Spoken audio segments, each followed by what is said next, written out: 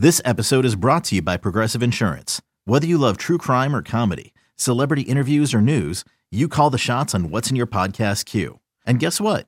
Now you can call them on your auto insurance too with the Name Your Price tool from Progressive. It works just the way it sounds. You tell Progressive how much you want to pay for car insurance, and they'll show you coverage options that fit your budget. Get your quote today at Progressive.com to join the over 28 million drivers who trust Progressive. Progressive Casualty Insurance Company and Affiliates. Price and coverage match limited by state law.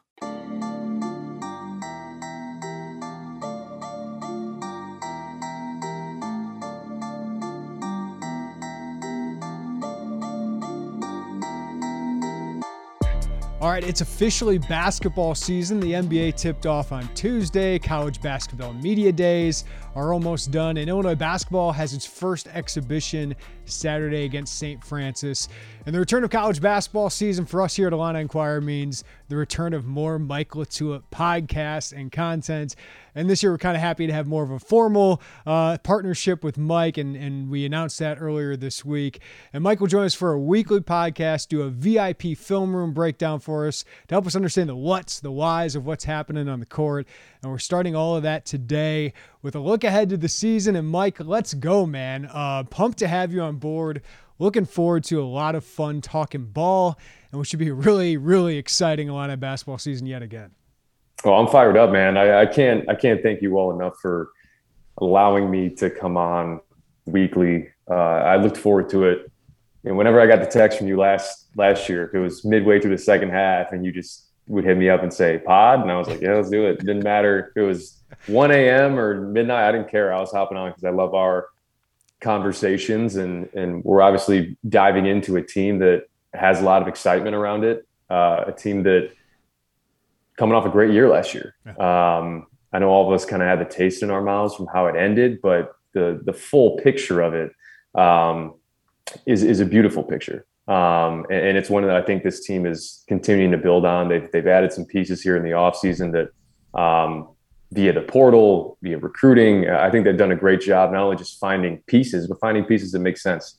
Yeah. And I think each one of these guys that they've added brings something to the table. And that's what you want out of a team is, it's not about just going to get guys, right? It's what guys can we get and how can we utilize their abilities, to push forward and to create a more cohesive unit. So give Brad and the staff a lot of credit. They've done a heck of a job there. Yeah, and this week on the VIP film side, we're going to do some of the new additions to this team and what they can add, the guys from the transfer portal, which I think are going to be really interesting pieces to add to this roster. So we'll do that here in a little bit. So if you're a VIP member, look forward to that. But I do want to shout out, hey, thanks to your wife for allowing me to, text you and have you on till like 1 a.m. some nights. And no, the fans love it, man. And all our listeners and subscribers love it. So we're really pumped to have you back. So let's talk about this season, because Kofi Coburn's return obviously changed expectations after all that flirtation with the draft and even the transfer portal.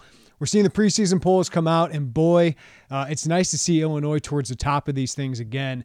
Unofficial media poll in the Big Ten had him finishing third in the Big Ten. 3 out of 28 votes had him to pick to win the league. One was myself and Derek Piper. I had Illinois at the top. They're ranked number 11 in the AP preseason poll. And while some Illini fans might get upset with some of those and say, disrespect my team, it's nice to be disrespected when you're towards the top of these things. Those are exciting for the program to be in that discussion yet again.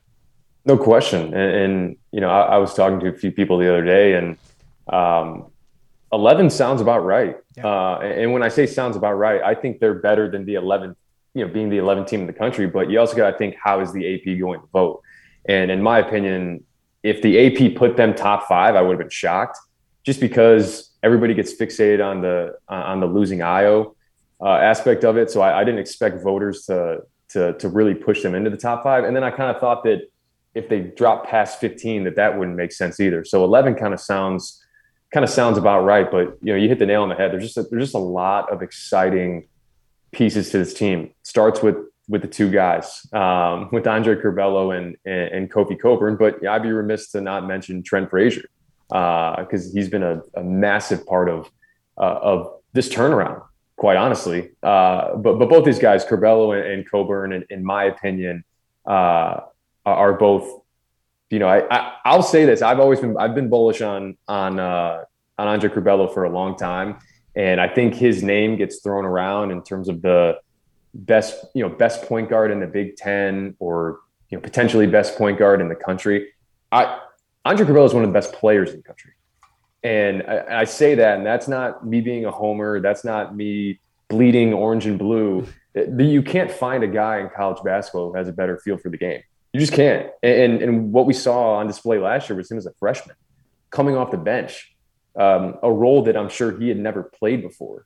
He's always had the ball in his hands from the second the ball tips. So to see him come into that type of role and just completely embrace it and be himself, really. And then when Ayo goes down for 3 games, you start to get a sneak peek, like, whoa, this is special. And then all the things that I'm seeing and hearing out of Ubben.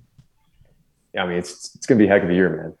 It sounds like enjoy him while you have him, which is great, man. I mean, you want your guys to have success and go to the NBA, and he's obviously got to improve some things, especially the jumper and all of that. But they do have one of the best duos in the country. I want to get back into that, Mike, but let's start here. You do lose one of the best players in the country that's now on the Chicago Bulls roster, and you lose a guy that I thought could have taken a big leap this year. And I think Adam Miller will be a really good player at LSU. And I thought he bought into his role last year. Obviously wanted a different role as a sophomore, probably the ball in his hands a little bit more. What does Illinois lose with those two, as well as Georgi Bezhanishvili? I don't want to run past him without mentioning him. What do they lose by losing those guys?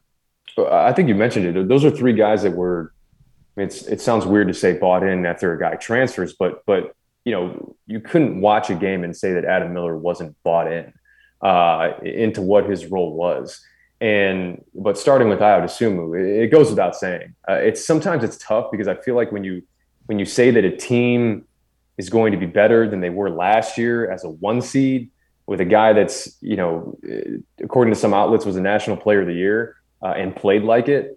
It's almost like people get caught up in this isn't anything against Iowa. This is the sign of a really great program. This is what happens, when Jalen Brunson leaves and then you bring in like a Colin Gillespie, or there's a lot of different examples about it. Like, Frank Kaminsky leaves Wisconsin and then you have Ethan Happ. It's, good programs tend to reload like that. And this is a sign of, like I said, a great program. So with Ayo, you do lose some of that. I thought he was people fed off his confidence.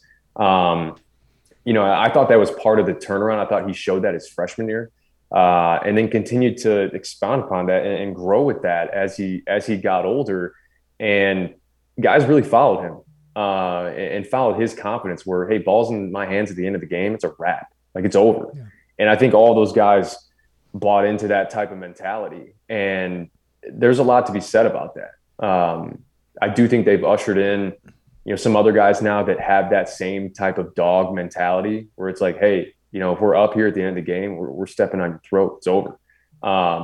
There are guys on this team that possess that. And, and then you look at a guy like when you talk about Ayo finishing those games, right? And that becomes the big question mark this year, is who that becomes. I think that the natural answer is Andre Curbelo, because I do think that he is much more of a natural scorer than people even realize.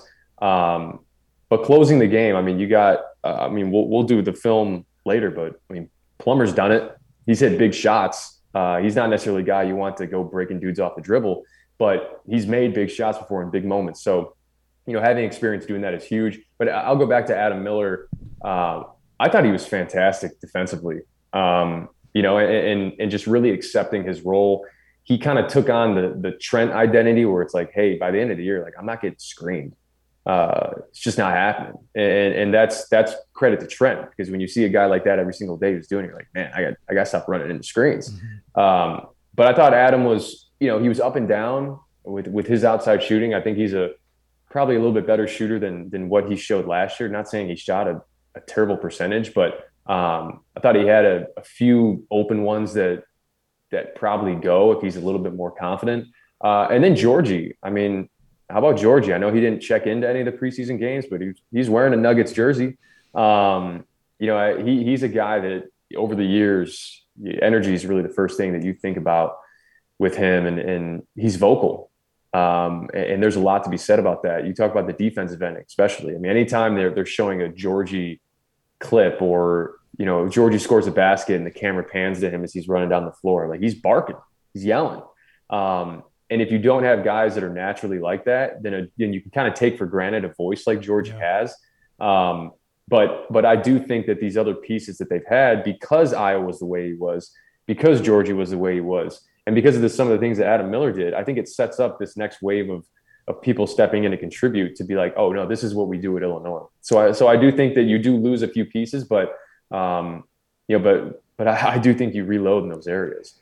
Yeah. Oh, let's talk about the two superstars here. And I'm willing to say Curbelo is that in college basketball already. And a lot of national media, like I was talking to Mike DeCourcy at Big Ten Media Days, and he's like, I didn't know everybody else thought Andre Curbelo was great, because I thought I was on an island as, hey, this guy could be one of the best players in the country. And then Jeff Goodman puts him on his All-American first team, right? So expectations are high for him. What is his next steps as a player, and what is Kofi his next steps in a third season that most of us probably didn't think was going to happen at Illinois?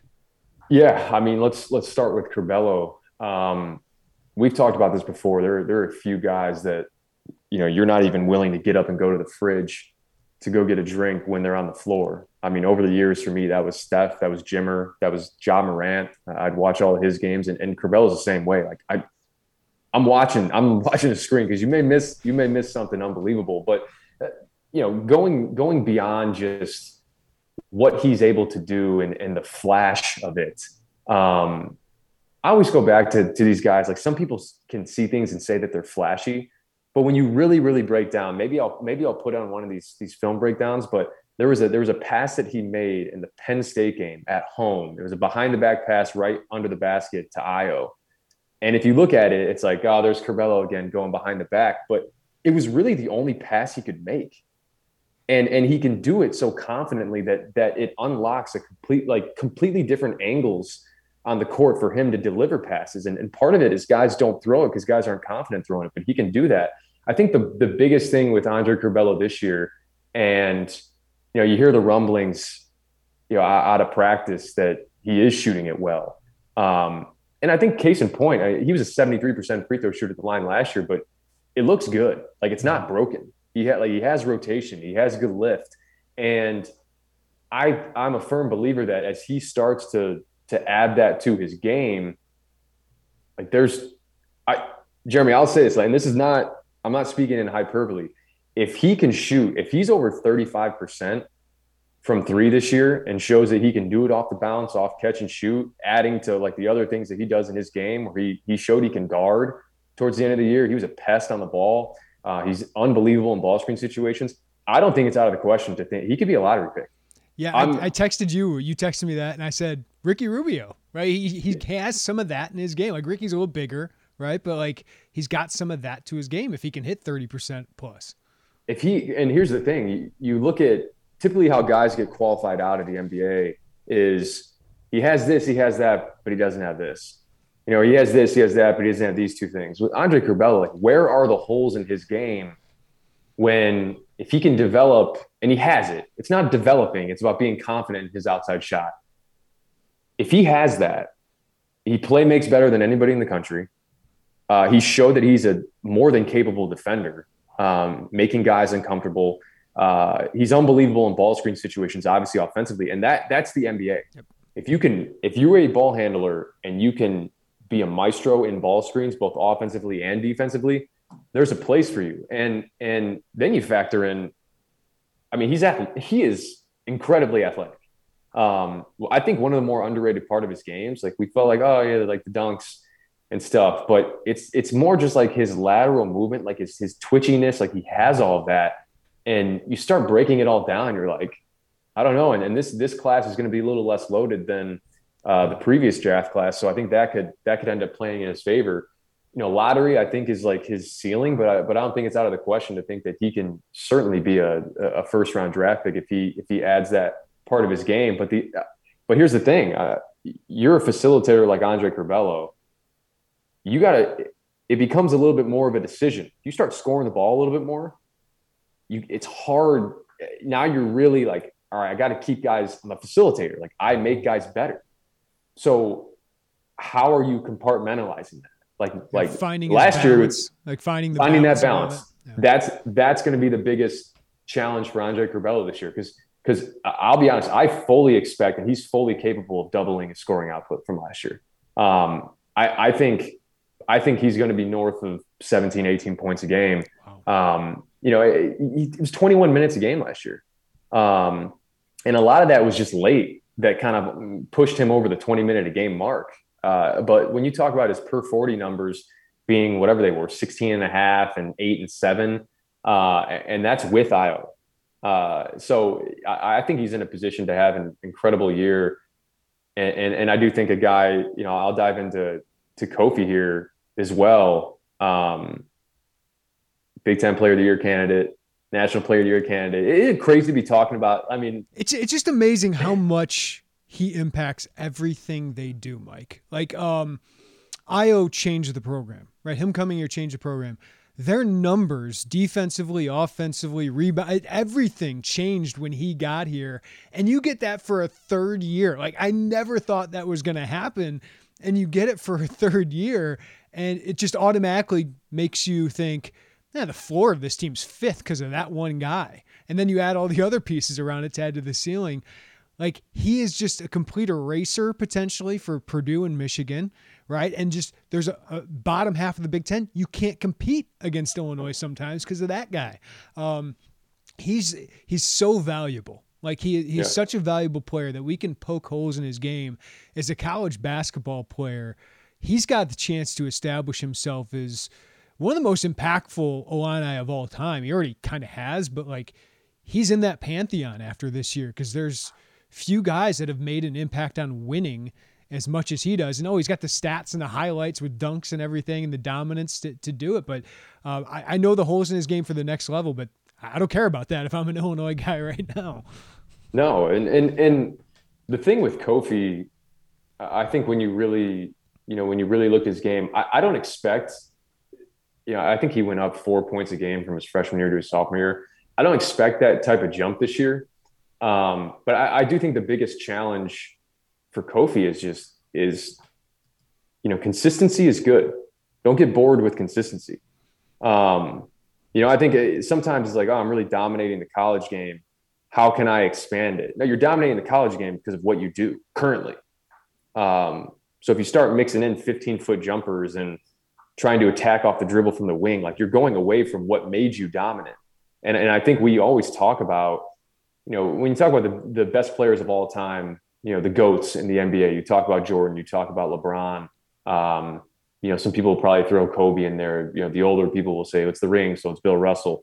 No one ever mentions Shaq, but people mention Shaq for being the most dominant player. And I think that's where Kofi is in terms of college basketball. Like he is a dominant player. And I think he can really take his game to another level of, he was 7 free throw attempts a game last year, and that ain't changing this year. And you go from about 67% your freshman year to 50, 55, 53 last year. I mean, that he's shooting he shot a third of their free throws last year. So you look and say, man, we're 68% from the free throw line. Well, when a third of it is 55%, you're going to get pulled down. Well, and think about all the close games they can have, and Io, bails you out sometimes at the end of games. Like if you make those free throws, it might not be that close. I agree with you, Mike. I don't think he needs to go out there and shoot a bunch of 15-footers. Like I don't think he has to make free throws. But how's he going to make an impact in the NBA? It's as this physical, imposing rebounder, helping in ball screens, improving some lateral quickness as much as he can, being better defensively, but it's dominating in the post. It's dominating in the glass and potentially doing that for 8 to 12 minutes. Like I don't think he's going to start shooting 15-foot jumpers and making a lot of them for one, but I just don't think that's going to make him go from second round pick to lottery pick. Like I just don't think that's happening for him. No, it's not. And you look at, there's plenty of use cases for it, where guys want to say, oh, okay, I'm done with college. I played a certain way. I'm going to the NBA. I got to play a different way now. Go back and look at Brook Lopez. Look at Brook Lopez now, and look at Brook Lopez's first 6 seasons in the NBA, where he took, I think, 3 3-pointers. Like that was who he was in college, and that's what got him to the NBA.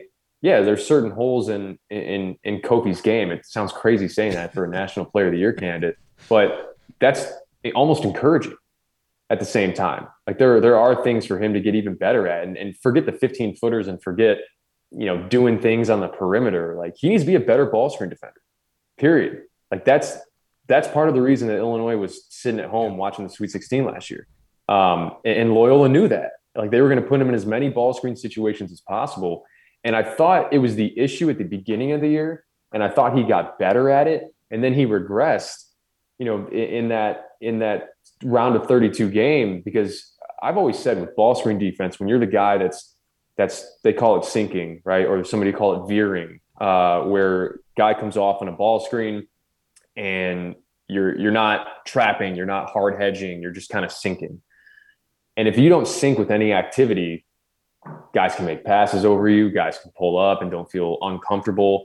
I thought Georgie did a decent job of it, where like he's in the middle and he kind of makes you think a little bit, like, oh man, like should I throw that? And like kind of looks like a madman throwing his hands around like that. Yeah, and it sounds crazy, but really that's all you're trying to do is deter the offensive player from being extremely comfortable with their decision that they're making. Like that's, if I can come off and just say, well, Krutwig's going to be right there, and I'm just going to load it up in my right hand and throw it over my shoulder, and he's going to lay it in. Like they got into a rhythm that way. And sometimes in those single elimination games, like it's hard to stem the tide. It's really hard. Yeah, I'm just thinking of Nana Agwu and just all my appreciation for him in those, right? Like that's the guy I'm thinking of waving his hands. I always compared him to the guy outside of the car sale, the floaty arm guy. Like that's how Nana was in those ball screen or slip back situations. And it worked. That's how he was. And then, just as I'm making the comment about Andre Curbelo about, the NBA is ball screens. And that's part of the reason we can talk about, developing a 15-footer. I'll be honest, I don't think the NBA cares about that. Yeah. But the NBA does care if you can't guard a ball screen, because it ain't Braden Norris coming off a ball screen. It's Damian Lillard and Steph Curry and the best NBA players and the best professional basketball players in the world. From 28 feet. What's that? From 28 feet. From 28 feet. So like if you can't at least make do, because here's the reality. Like it's not about guarding those guys or getting switched on them or playing one-on-one, because even Rudy Gobert can't do that. Rudy Gobert is the defensive player of the year, and Steph and Damian Lillard cook him if he gets switched onto them. So it isn't about all these other aspects of your game. It's being good at what is required of you in the NBA, which is be a good ball screen defender. That's why we have you in there. But I do think, getting back to the point, we talked about free throws with Kofi, and I'm going back to his freshman year, because I remember watching this and I was like, he shot 53% last year.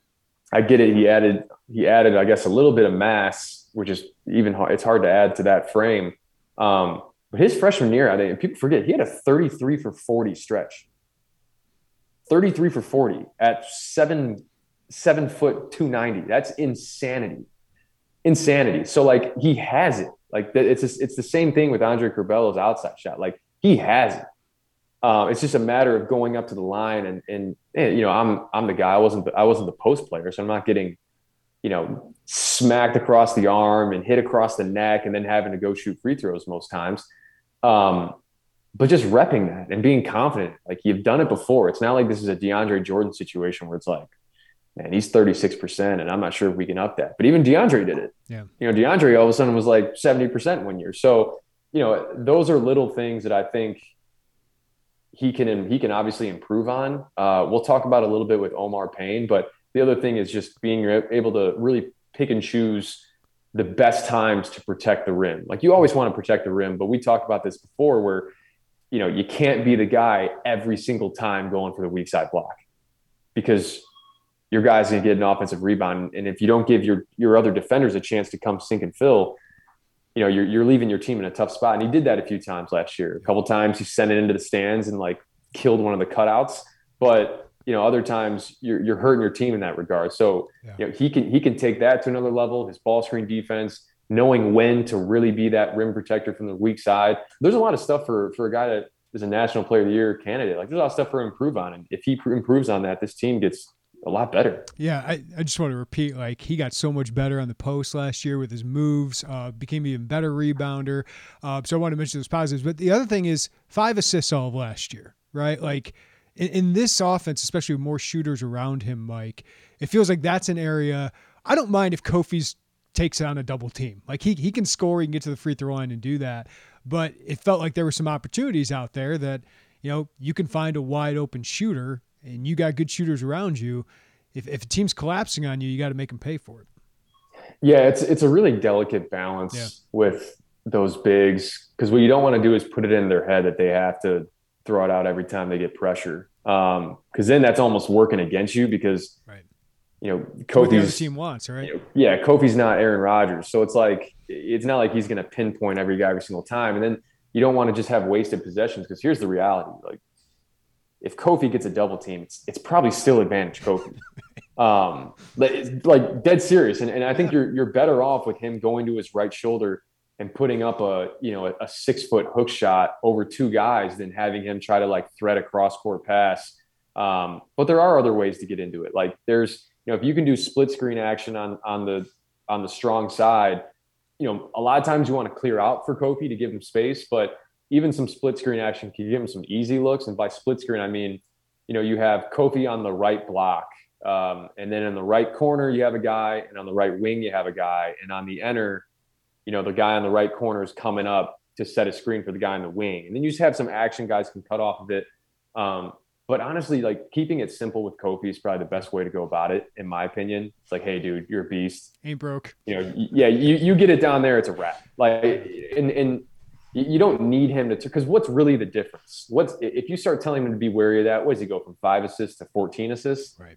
You're right. Like, and if that's sacrificing his potency underneath the basket, then, it's kind of a net negative. So I think in that regard, you look back at, and you touched on it, like he was much more efficient last year. And I think part of that had to do with our guy, Andre Curbelo. Yeah. And Io was great with those lobs, and he started to get so much more high percentage shots. I think off the top of my head, I think he was around 54% from the field his freshman year, which is actually kind of insane to think about. That's insanely low for what he should be. And then last year, I think he was in the, mid to high 60s, which is really where he should be, because all of his shots should be from about, 8 feet and in. So, we can talk for days about those two guys for sure. But, I expect both of them to be right up there, first team all Big Ten, and really probably in the conversation for National Player of the Year. At least one of them will be, that's for sure. Mike, he had 78 dunks last year. I don't think you saw 78 dunks in your 4 years here at Illinois. Yeah, no, there's no chance. There's no chance I did. Yeah, that's amazing. Another day is here, and you're ready for it. What to wear? Check. Breakfast, lunch, and dinner? Check. Planning for what's next and how to save for it? That's where Bank of America can help. For your financial to-dos, Bank of America has experts ready to help get you closer to your goals. Get started at one of our local financial centers or 24/7 in our mobile banking app. Find a location near you at bankofamerica.com/talktous. What would you like the power to do? Mobile banking requires downloading the app and is only available for select devices. Message and data rates may apply. Bank of America NA, member FDIC. Hey, it's Kaylee Cuoco for Priceline. Ready to go to your happy place for a happy price? Well, why didn't you say so? Just download the Priceline app right now and save up to 60% on hotels. So whether it's Cousin Kevin's Kazoo Concert in Kansas City, go Kevin, or Becky's Bachelorette Bash in Bermuda, you never have to miss a trip ever again. So download the Priceline app today. Your savings are waiting. Go to your happy place for a happy price. Go to your happy price, Priceline. All right, let's talk about some of the glue guys, and like you don't want to overlook this. The returns of Trent Frazier, DeMonte Williams, Jacob Grandison. It might sound boring, but I kind of go out, hey, those are your next 3 guys on this team. Like Alfonso Plummer is going to be a microwave scorer, right? Like Omar Payne we'll get into, and Coleman Hawkins and Austin Hutcherson as X factors, but those 3 guys are so important, Mike, to bring him back. What do they give Illinois outside of just being 23-year-old guys on the court? Yeah, I mean, I'll always sing the praises of Trent Frazier in terms of his adaptability. It's pretty incredible to go from being really the guy his freshman year, and then being able to take a back seat to guys like Ayo, to guys like Andre Curbelo, when you're a really good player in your own right.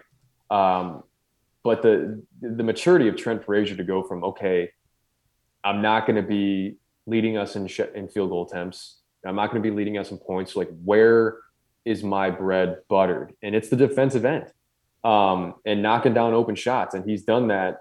Last year, he obviously did it at a high level on both ends of the floor. But I think he's become such an unbelievable defender. I think he'll be right up there for Big Ten Player of the Year. Now that Morcell's out of the conference. But I think he'll be right up there with a lot of those guys for all Big Ten defensively. But I think people forget, man, he was honorable mention all Big Ten last year. Yeah. Like he was right there. Like I think it's not out of the question where if he has another solid year, and even increases his output a little bit, I don't think third team all Big Ten's out of the question for Trent Frazier. And I think he's that well respected by his peers, maybe not Hunter Dickinson, but certainly by his peers, by opposing coaches. I think all of them kind of see what he brings to the table. But it's going to be interesting to see where he falls into offensively. Like, Alfonso Plummer is a gunner. So it'll be interesting to see where, how that shot distribution gets broken up. You got to think that Curbelo and Coburn are going to be the two guys that are leading the team. And then from there, it becomes extremely interesting. But Trent's a guy that I can't say enough about in terms of how he's really embraced being that kind of culture guy. Underwood talks about being an everyday guy. But talking about Jacob Grandison too, like his emergence last year, and I think it ends up being one of the questions for this team this year, like who's going to be the guy that emerges. Because let's remember, he barely played in the non-conference, and then he becomes the switch, right? Like, you put him in the starting lineup and everything kind of fell into place with DeMonte coming off the bench. Like, the roles just kind of settled in after that. Yeah, I'll take it a step further. He not only barely played, but when he played, it didn't look good. No. Like, it wasn't one of those things where it was like, here's a guy that's showing flashes. It was just kind of like, I kind of got to get him out. And then I think the Penn State game really changed things for him. You're talking about a guy that scored at Holy Cross. Like, that was his role. And I got to give him credit too. You go from coming into kind of a very unique role that you've really never played, and it takes time. And I think that's the thing you got to think about for freshmen. That's the thing you got to think about for guys that are transferring in that may have had a different role, like an Austin Hutcherson. Like, there's a lot of guys that have had roles, or the role that they will have on this Illinois team is not a role that they've had in the past. And, we expect them just to be like, hey, what are you doing? Be your best self. But there's a process that you have to go through. But you look back at the emergence of this team last year, and it kind of coincided with Jacob Grandison entering the starting lineup. I mean, they were 15-1 before that Loyola game, but 15-2 when he was in the starting lineup. And I think he just added so much to this team. Honestly, does a lot of things that DeMonte Williams does, but he's 3 inches taller, and you're not at a disadvantage defensively. And, he's such a good cutter. He shot, 42% from three. I mean, he is, and I think I tweeted it last year, but I was like, you go back and look at every team that's won a national championship or has won a Big Ten championship, like, they have a Jacob Grandison. And I think he's another guy too that I don't think gets enough credit, not only for just owning his role that he plays, but Jacob Grandison has game. I think people realize, like, I'm talking off the bounce. Like, that dude has game. It's just, it's where does that fit into this particular team? So you got to always give the kid credit for that. So, he was amazing coming on last year, and I expect him to obviously probably play more of a natural position this year at the 3. I'm somewhat on the Coleman Hawkins trend. Like, I wouldn't be shocked to see Coleman Hawkins start at the 4. And then you look at that lineup and it's like, whoa. Yeah. You're going Curbelo, Frazier, and then 6'6" Grandison, 6'10" Hawkins, 7-foot Coburn, and you got some versatility there with Hawkins.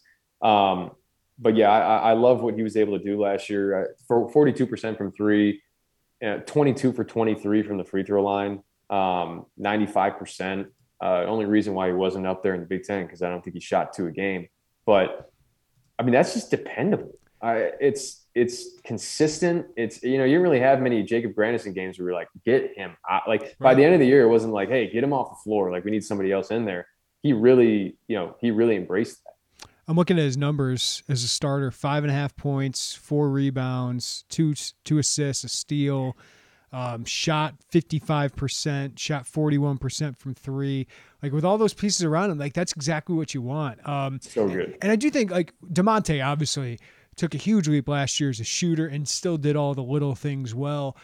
I think we got to make a point here. What great development by the staff, and as you said, buy-in from those guys, because Jacob Grandison was the best player at Holy Cross. DeMonte Williams at one point was a top 50 recruit, right? But like he got confidence enough to shoot that 3 as well as we heard he did in practice all those years. And then Trent Frazier to go from the number 1 scorer, go-to guy in a team, number 2 guy, to accept his role as like the 3rd or 4th scorer, but be a shutdown defender. That says a lot about those guys and this coaching staff, kind of getting all those guys to kind of buy into it. It just reminds you of what Tom Izzo, Matt Painter, and Chris Holtman's got going at Ohio State. Michigan had with John Beilein. That's a winning formula right there. That's how you pump out winning seasons. I think you look at, and it's not only just about how these players develop. That's an aspect of it, but you have younger guys watching that development. You have younger guys watching like, oh man, DeMonte bought in, Trent bought in. I can't be the sticking out like a sore thumb, being the guy that doesn't buy in. So the buy-in from upperclassmen ends up trickling down to where a lot of these underclassmen are like, no, this is just what we do. We don't complain about our situation. We're kind of unconditional in that regard. But I'll make this point about DeMonte Williams because it's part of a more, I guess, grander point, just from the psychology of shooting the basketball. So let's dive into this, because I think it's a point that really doesn't get talked about enough.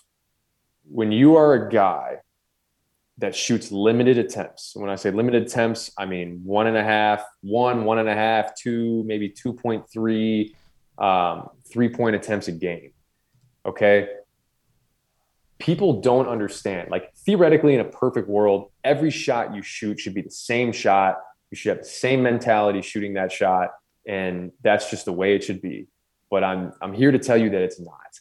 And for most people that are human, when you have limited shot attempts, when you have 1.5 to 2.5, like I just mentioned, the amount of weight that you put in to every shot, when you know it could be your only one, when you know that, after you start 0 for 2, you may not get another one. And you got to sit with that for typically 3 to 4 days. And that's so difficult to do. And I'm saying this more because I thought Andre Curbelo, although he started 3 for 8 last year, he didn't make many more after that. So this is how I always like to break it down. Because the bigger point that I'm trying to make is when you're a limited attempts guy, how you start typically dictates what your percentage ends up being for the season. So let's break it down with DeMonte Williams. Freshman year, 3 for 15. Started 3 for 15. So, and I'm doing 15 as more of like, okay, 2 attempts a game, 7 to 8 games in the season. It's not like your first 10. Freshman year, 3 for 15. Sophomore year, 4 for 15. Junior year, 2 for 15. Right? 23%, 30%, 28%. Senior year, 10 for 15. Right? 55% for the season. Because at that point, if you start that way, you kind of feel like you're shooting with house money. Yeah. So it's a completely different psychology. And I bring it back to the grander point of, I think that if Andre Curbelo is going to shoot a high percentage this year, I think a 3 for 4 game in the first 3 games, I think it goes a long way. You can look at it as just one game, but just to paint the picture of the other side of it, now when you talk about volume shooters, right? And this is kind of just making my point. Kendrick Nunn at Oakland, 13 threes a game on average, attempted 13 threes a game. I watched Kendrick Nunn go 0 for 8 to start a game. He finished 5 for 13. Like, but here's the thing. He can shoot himself in and out of a slump in one game. Whereas for other guys, that's, if you're shooting 2 threes a game, you end up shooting, if you shoot 2 threes a game, 14 threes is over 7 games. Might take you a month. Yeah, it takes you a month. So that is marinating every day. Just went over 2, just went over 2, 1 for 3. These guys that are volume shooters can shoot themselves out of that. Whereas, if you're a lower volume guy, that sticks with you. And great, you're winning games, but everybody wants to do well, and be a guy, because if you make threes, you have a little bit more leash to shoot threes. So it's all kind of like the chicken or the egg thing. But, I go back to Klay Thompson. I make this point all the time with guys that, that are kind of anomalies in that regard. Because you could say like, oh no, you could start up a season not shooting well and turn it around. Yeah, sure you can. Back in 2016, 2017, Klay Thompson started the year 3 for 28. Okay, he finished the season 43%. 18-19, he started the year 5 for 36. Klay Thompson, like one of the best 3-point shooters ever, 5 for 36. And he starts 5 for 36. You know what the following game was? I think you do. It's against the Chicago Bulls. I remember that. And he went 14 for 24. So, you go from being 18% from 3 to 32%. And all of a sudden you're like, oh yeah, I'm good. Because you can shoot yourself out of that in one game. And those guys know that. And that's why it's just very, very important for guys like DeMonte Williams and Andre Curbelo to truly challenge themselves to treat each shot like its own shot and shoot it with confidence each time. And don't let the 0 for 2 dictate your next shot. Don't let your previous game where you struggled dictate your next shot. Because that's the hardest thing to do as a shooter is not think about the previous result. So you train yourself to do that. So that's what I'll be looking for this year, especially with those two, is to see how the start that they have from through the 3-point line and what they finish with, because typically it coincides. That's great stuff, man. Great research on that, too. That's why we have you on here. All right, let's talk about some of these new additions and talk about volume 3-point shooters. Alfonso Plummer certainly adds that. When you get a guy, this isn't the normal, but he's gotten 11 threes in a game before. But he's had many games of 4+ threes, and you think about how that can carry an offense. We've seen Trent Frazier do that at times. Not consistently, but he can do that at times, and what it does for you in a game. And then Omar Payne, who thought he was stepping into a starting role after being in the shadow of Colin Castleton last year. Well, he's kind of in the shadow of Kofi Cockburn, but gives Illinois one of the strongest, most talented center rotations they've ever had. So what is the impact of bringing those two guys off your bench, Mike? You talk about elite level shot making from Alfonso Plummer. I always like to say there's certain guys that are comfortable being uncomfortable. And that's Alfonso Plummer to a T. And I say that just his ability to get shots off, the shots he's willing to take. And he's done it at a high clip. We'll watch some of the clips here in the film breakdown, but I think it's one of the first clips that I have in there for Alfonso. He hit shots that I'm not talking like a handful of players in the Big Ten could make. I'm talking about a handful of players in the Big Ten can even get off. Yeah. And that opens up so mmany different things, because I'm a big believer of you got to have one guy on your team that's just like no conscience, and then because you want to have a guy that you can kind of like, you'd rather reel a guy back in than be the guy constantly. It's like, hey, no, you can make shots, because you don't have to tell Alfonso Plummer, like he knows. Yeah, you'll see some of these shots. He knows that he's a shot maker, and almost think like J.R. Smith, like one of those guys. It's just like he shot that. Oh man, it went in. All right, well, he's so good in that regard. And I think the other thing too that with Alfonso is, he dealt with a little bit of dysfunction last year. Utah wasn't the most functional program. They didn't win a lot of games. And honestly, I think it was pretty impressive to see what Plummer was able to do, because he's not a guy that's like break you down, get shots off. He's a lot more catch and shoot. He's coming off of screens, and he really didn't have a true point guard last year, and was still able to get these different looks. So I think Andre Curbelo unlocks an even different part of his game, being able to get even more of those types of shots off. And he's not, his strength is not handling the basketball. Like that's not, he's good when he's like very decisive. I'm shooting the shot or I'm driving to the basket to score. And that's where his bread is buttered. When you start having him make a bunch of decisions handling the ball, that's not his strength. And, I think his freshman year, I think he had 10 assists. We talked about Kofi having 5, Alfonso Plummer at 10. And then last year he had 25, but he had 34 turnovers. He had 10 assists his freshman year and I think 15 turnovers. So he's never been a positive assist to turnover guy. And that's fine because you're not relying on him to handle the ball a ton.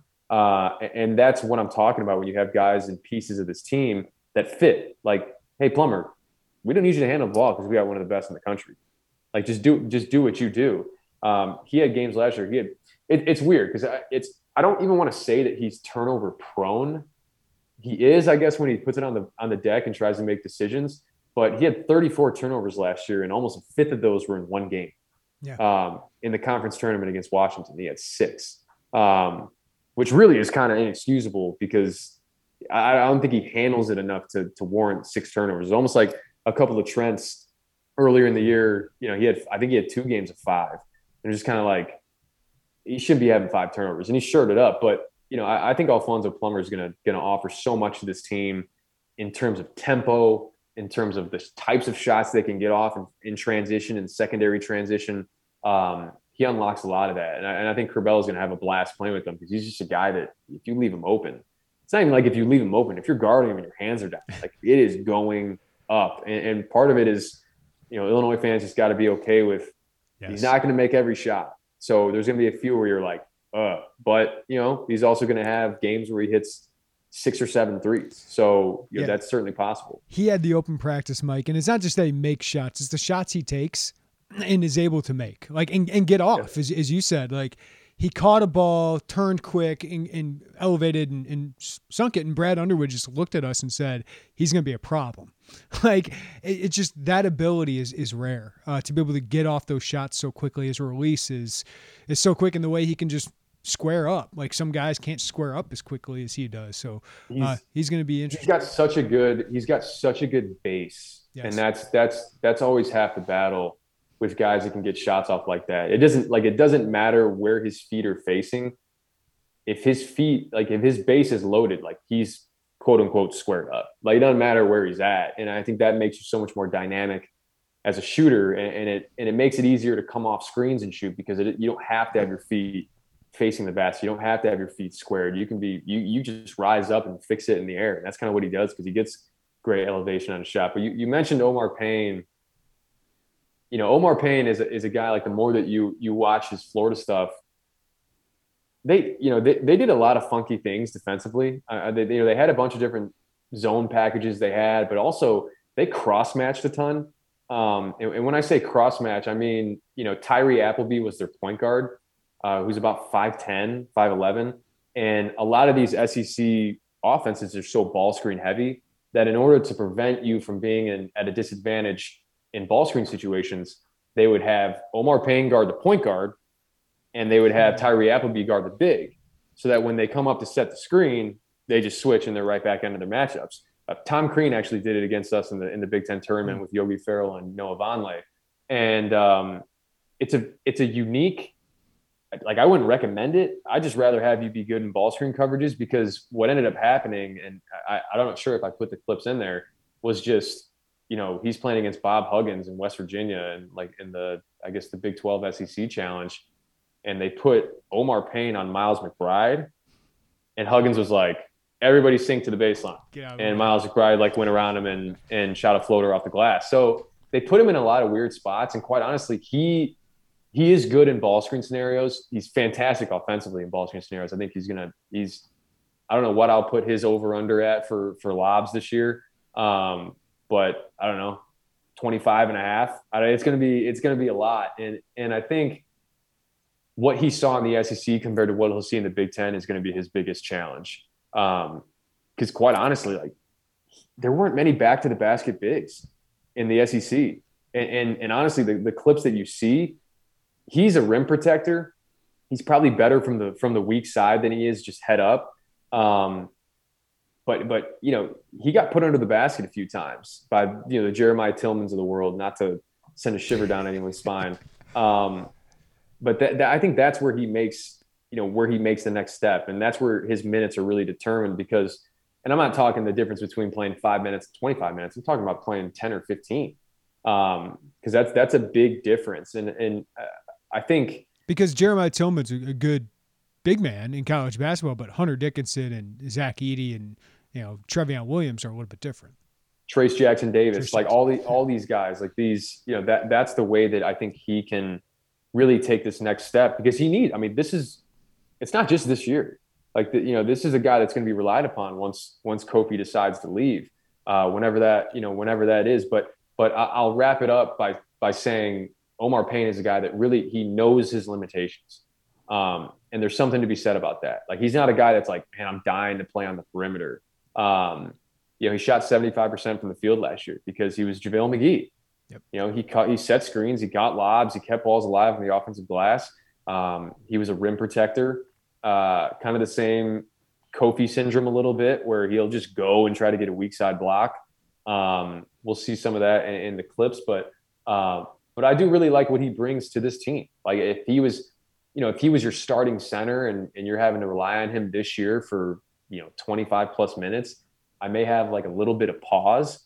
But in this role that he's in, I think he's great to back up a guy like Kofi. Yeah, it's complimentary as well.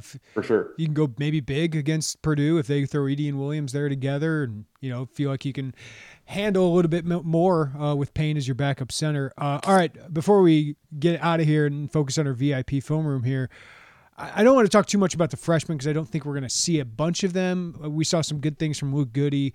I think it's nice that as a program you can kind of be patient with those guys now. But I think the two X factors of the season, I kind of lump these guys together, are two guys who have great skill sets, great length, which Illinois could really use at the 4 and the 3, and the 2 potentially, maybe the 1 if Brad Underwood plays Austin Hutcherson there. But Austin Hutcherson and Coleman Hawkins, we saw a little bit of Coleman last year, obviously needs more time to add strength, had that in the offseason.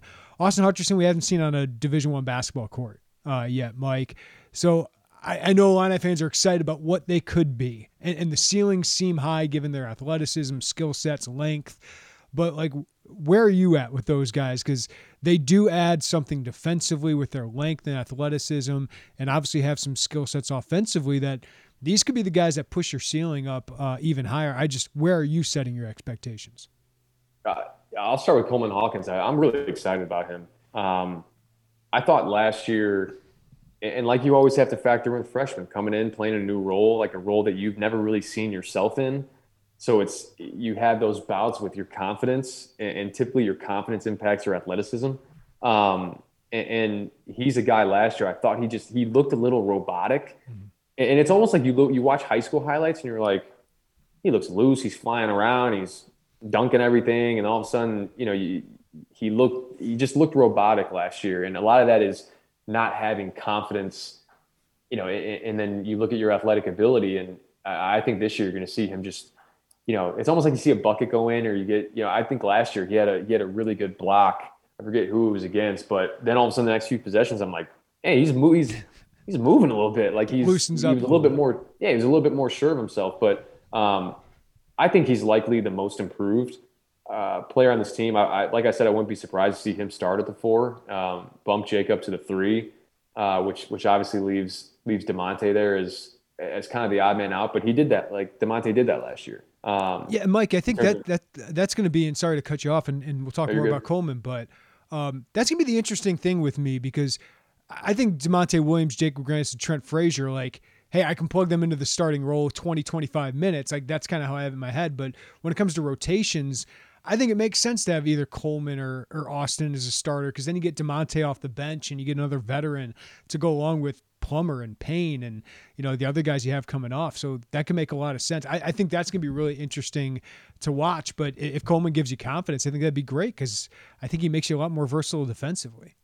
Yeah, and you saw just the toughness last year, and I don't like just defining toughness off of one play, but when he ripped when he ripped the ball out of the guy's hands against Baylor as a freshman in like a big game, I I love that. And he's another guy too, as a freshman, and he wasn't asked to do a lot in terms of, his, in terms of what was required of him, but he had a positive assist turnover ratio.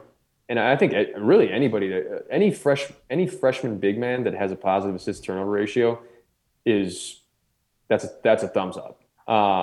Absolutely. I think, I think he's one of those guys. I think he'll actually back up a little bit too at the 5. I think there's going to be moments where I think he might start at the 4, and once he gets subbed out, he can circle back in and get Kofi a breather, or get Omar a breather, depending on let's say Kofi picks up too early and Omar's in there, like Coleman's gonna have to circle back and be that 5 man. So he's gonna be counted on for in my opinion 18 to 20 minutes a game this year.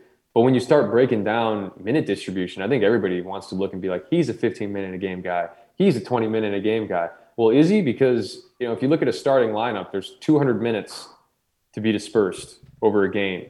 Curbelo's 30 plus, Frazier's 30 plus, and Coburn's going to be right around 30. It's about half of your minutes. Yep. So now you look at 6 other guys and have to, disseminate 100 minutes to 6 other guys. And it's not all going to be equal. You can't just say like, okay, each guy gets 15, because once a guy gets 20 to 25, that's 5 to 10 for the other guy. So, that's the challenge this year. And then you mentioned, Hutch. I think he's not only a potential X factor, he's the biggest question mark. Yeah. I think out of everybody, when you go from D3 to D1, it's tough because there's just a different type of physicality. And I think that's the one thing that, and I feel for the kid, because back injuries are tough, and it really limits your ability to just like let it loose. You're super conscious of it. And I think from a physicality standpoint, like that's what he's going to have to overcome playing in the Big Ten. I would actually expect him. He may be my pick. We should do something like this where it's like, okay, who's going to have the exhibition performance that everybody overreacts about? I think it's going to be either like him or one of the freshmen. It's going to be somebody where you're like, oh my God, this guy's going to put up 15 a game in the Big Ten. This should be the Benjamin Bosman's Verdonk Award after he had 11 points and made 3 threes. Like that was kind of like, oh my God, look at this kid. And hey, it was the only thing we had. We just like, I'm not low on him, but I feel like I am the low man on Hutcherson because he's got to come back from back injuries, Mike, which we know is not easy. Hard. He's got to make the adjustment from D3 to D1 and not just D1, but high major. So that's a way bigger leap than Grandison made.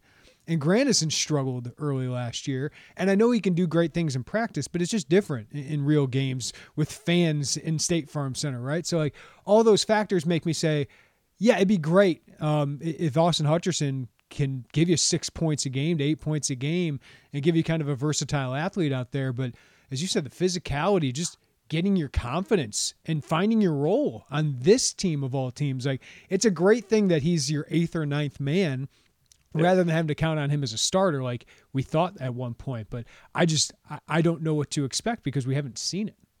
I think too, you always got to factor in, similar to Jacob Grandison, it's just his role at Illinois was not his role at his previous school.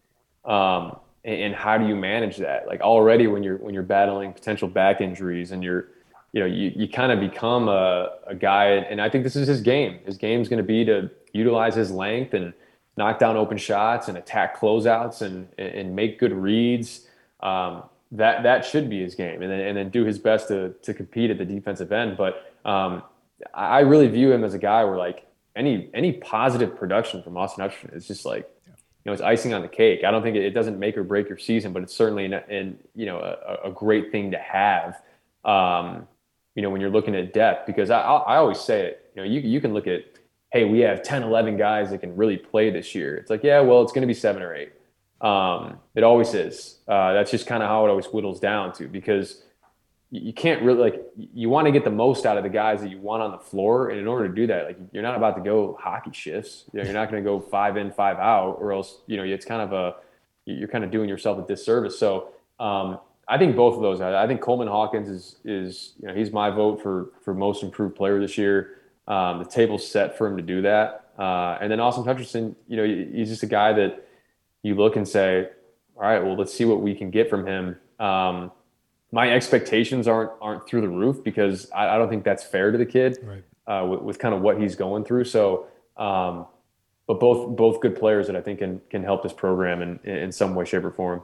All right, Mike, as we wrap this up, I think both of us are pretty high on what this team can do. How does this team look different?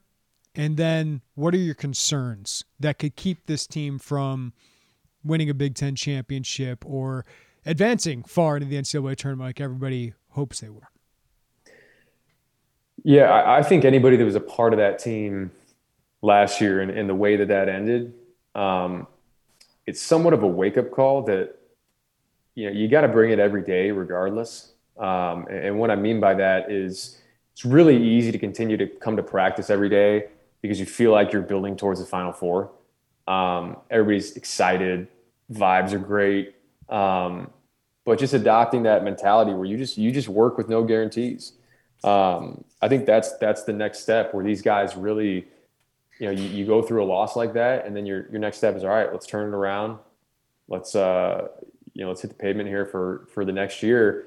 But I think things that they can, I do think they're going to be a better offensive team, which is crazy to say because I think they were 8th in the country last year, according to KenPom.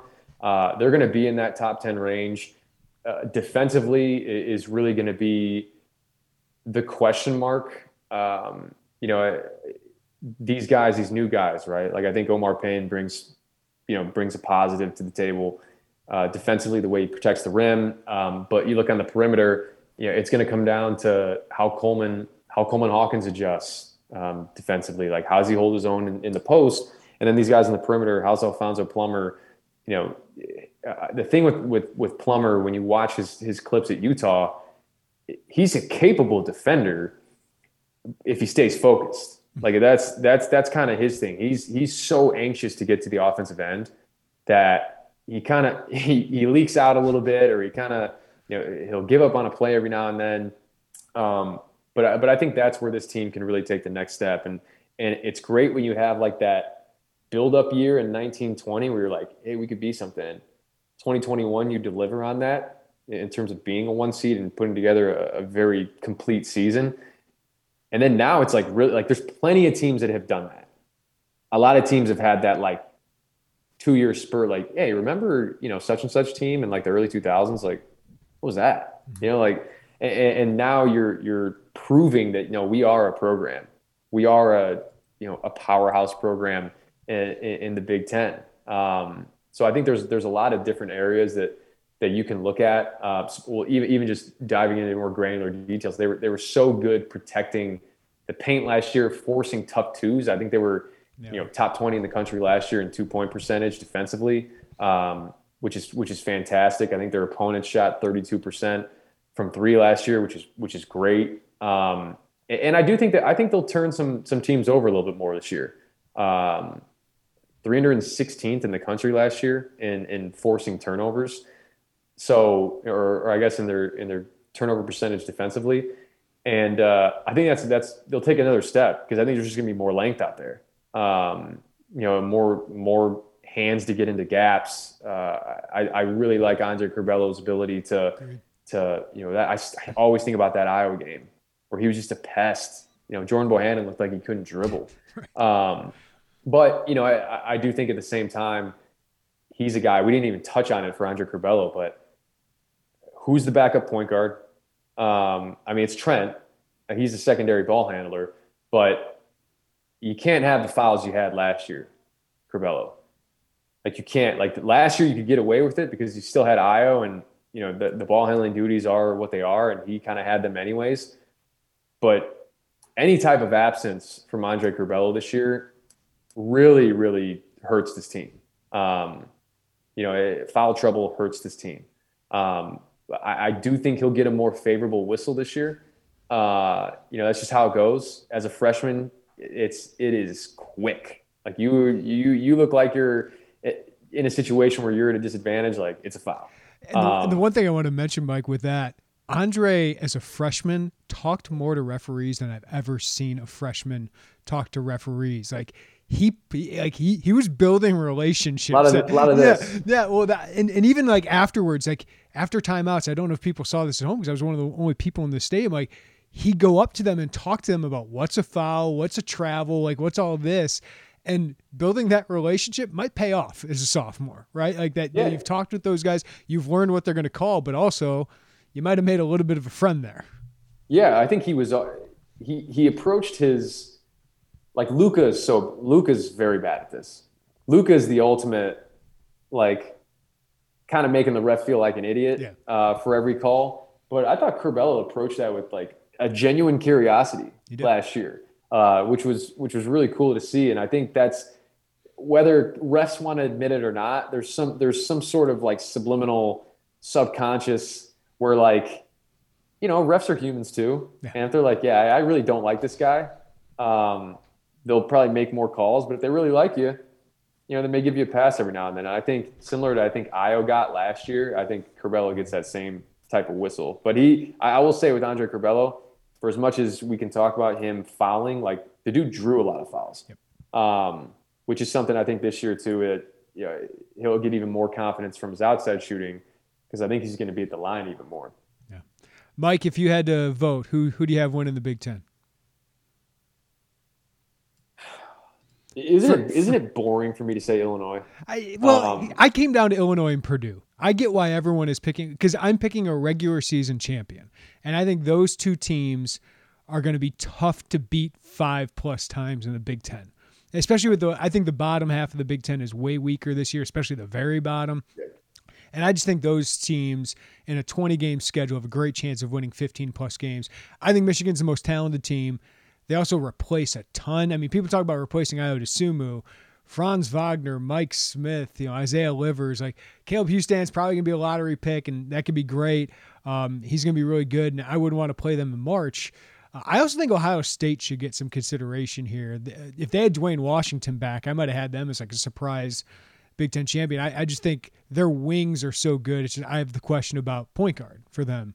But I'm picking between Illinois and Purdue, and I went Illinois just because I think Kofi Cockburn can win the head-to-head matchup against Purdue. I'm with you on that. And I think it's much less of me saying, hey, it's Illinois, and more backing up my reason why it's not some of the other teams. I think Illinois, quite frankly, and you can point to the Ayo thing, but Illinois, and like you said with Purdue, I think Illinois just has the least amount of question marks. They have the point guard play, they have the interior play. They did a fantastic job in the portal. They did a fantastic job recruiting in some solid freshmen. And then these other pieces that they have are primed to emerge. And Houston Michigan just has a lot of question marks in my mind. I'm of the belief that a guy like Hunter Dickinson, he kind of is what he is. I don't expect him to all of a sudden start like turning into Dirk. I think whatever he was 14-7 last year. I mean, I think he gets up to 16 this year, but it's similar to Kofi. Like those guys kind of are what they are. They're dominant big men in the Big Ten. But, the Coastal Carolina transfer that's likely going to be a point guard. I know Mike Smith worked out really well for them coming from Columbia. But he's another piece that they add. They have a great freshman class, but there just haven't been many times in the Big Ten. I'm trying to think off the top of my head where it's like, hey, this freshman class led this team to a title. Like it hasn't happened. It's typically with, talent that is pretty well blended with youth, but also some experience as well. And then Purdue's the one where I think, the question marks there. It's going to more center around, in my opinion, their ability to score. I think they're going to be great defensively. They still got Sasha. They still got, Jaden Ivey, I think is obviously going to be a top 10 pick, lottery pick. Zach Edey, it's one thing to just be like the tall, like, oh yeah, Taco Fall, awesome. Zach Edey's got game. And he played really well for the USA team this summer, or for the Canadian team, right? Yeah. Canadian team. Yeah. So, and then you look at Williams as well. He's another guy that is going to be right up there for first team all Big Ten. And they're tough because to go along with the pieces that they have, like they're just a tough team. Yep. Like they're, that's kind of what that program's been built upon. So, and you mentioned Ohio State, they still got EJ Liddell. I really like Kyle Young. I think those guys are solid. They've got another, like you mentioned, a lot of good pieces on the wing. I think that's really the race right there. I'd be surprised to see some of these other teams sneak in there. Maybe, and I'm not talking about Indiana winning the title, but they had a good offseason too. For as tumultuous as it looked for a second, Mike Woodson did a pretty good job with bringing in some of those guys. So my pick's Illinois. My pick was Illinois last year and had the most wins. And I guess the last point that I'll make about, Illinois is I always talk about like not having those question marks. I just really like the makeup of their team. Mm-hmm. I think their pieces blend together so well. Whereas when you look at some of these other teams, like it can get kind of clunky in areas, and it's like, okay, we got to be really good here because we got to make up for this, area that we have. Like there's just not a lot of holes for this Illinois team. The big question is going to be how these guys assimilate, I guess, and kind of get into, figure out the rotation and figure out minutes and shot distribution. That's something that you can typically figure out pretty early. Yeah, and I think you got the non-conference where you're going to be favored in every game. Like, I hope they play Arkansas and Kansas City because that'll probably be their toughest matchup. But you should be able to figure those things out while gaining confidence throughout it, but also get tested. So I think they're going to maybe have a stumble here that you don't want, but in the end, like last year, that could end up being really, really good for them. Well, Mike, I can't wait to see this play out, and we're going to break it down throughout the season. We got our VIP film room coming up of Alfonso Plummer and Omar Payne, so check that out. But Mike, can't thank you enough for this first longer but really fun podcast. Appreciate it. Let's get it going, man. I appreciate it. I say it with Jay Lehman. I'm going to say it with Michael Tulip. He is the goods, man. What a way to start this college basketball season. And having Mike on board and Jay on board, man, I'm fired up because I just love talking ball with both those guys. And I know you guys love hearing from them because they're a lot smarter talking football and basketball than I am. And to get their insight is fantastic and bring the passion and bring the energy as well. So, and I just wrapped up our film breakdown on the VIP side of things of Omar Payne and Alfonso Plummer. And Mike was elite level at this. He came with loaded clips. I think we said we did 25 clips in about 30 minutes that really show what Alfonso Plummer and Omar Payne can really bring to this team and some areas where they might struggle as well. But if you're not on the VIP side member of things, $1 for your first month and just try the VIP film room breakdown of these two guys, Alfonso Plummer and Omar Payne from Michael Tulip, and I think you'll know just in that one thing per week, your membership is worth it. And then you get Jay Lehman on the side. Oh, Derek Piper with all his basketball recruiting reporting and basketball reporting. And Joey Wagner with his great features and coverage of the Illinois football team. I think we'll make that $1 worth it for your first month and then the VIP membership after that. So just pumped to have Mike on board to talk about this exciting season of Illini basketball. Thank you so much for listening to the Illini Inquirer podcast. If you don't already, give us a follow wherever you get your podcast, a rating, review. That helps us out as well. Everybody, have a great day. Take care of each other. And we'll talk to you next time on the Illini Inquirer podcast.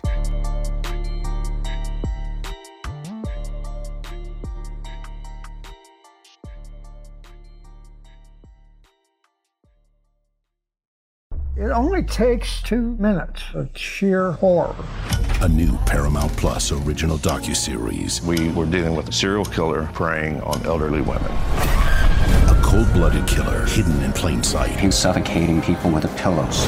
Leaving corpses all over Texas. How did it happen? I was responsible for her. The guilt is immeasurable. They covered it up.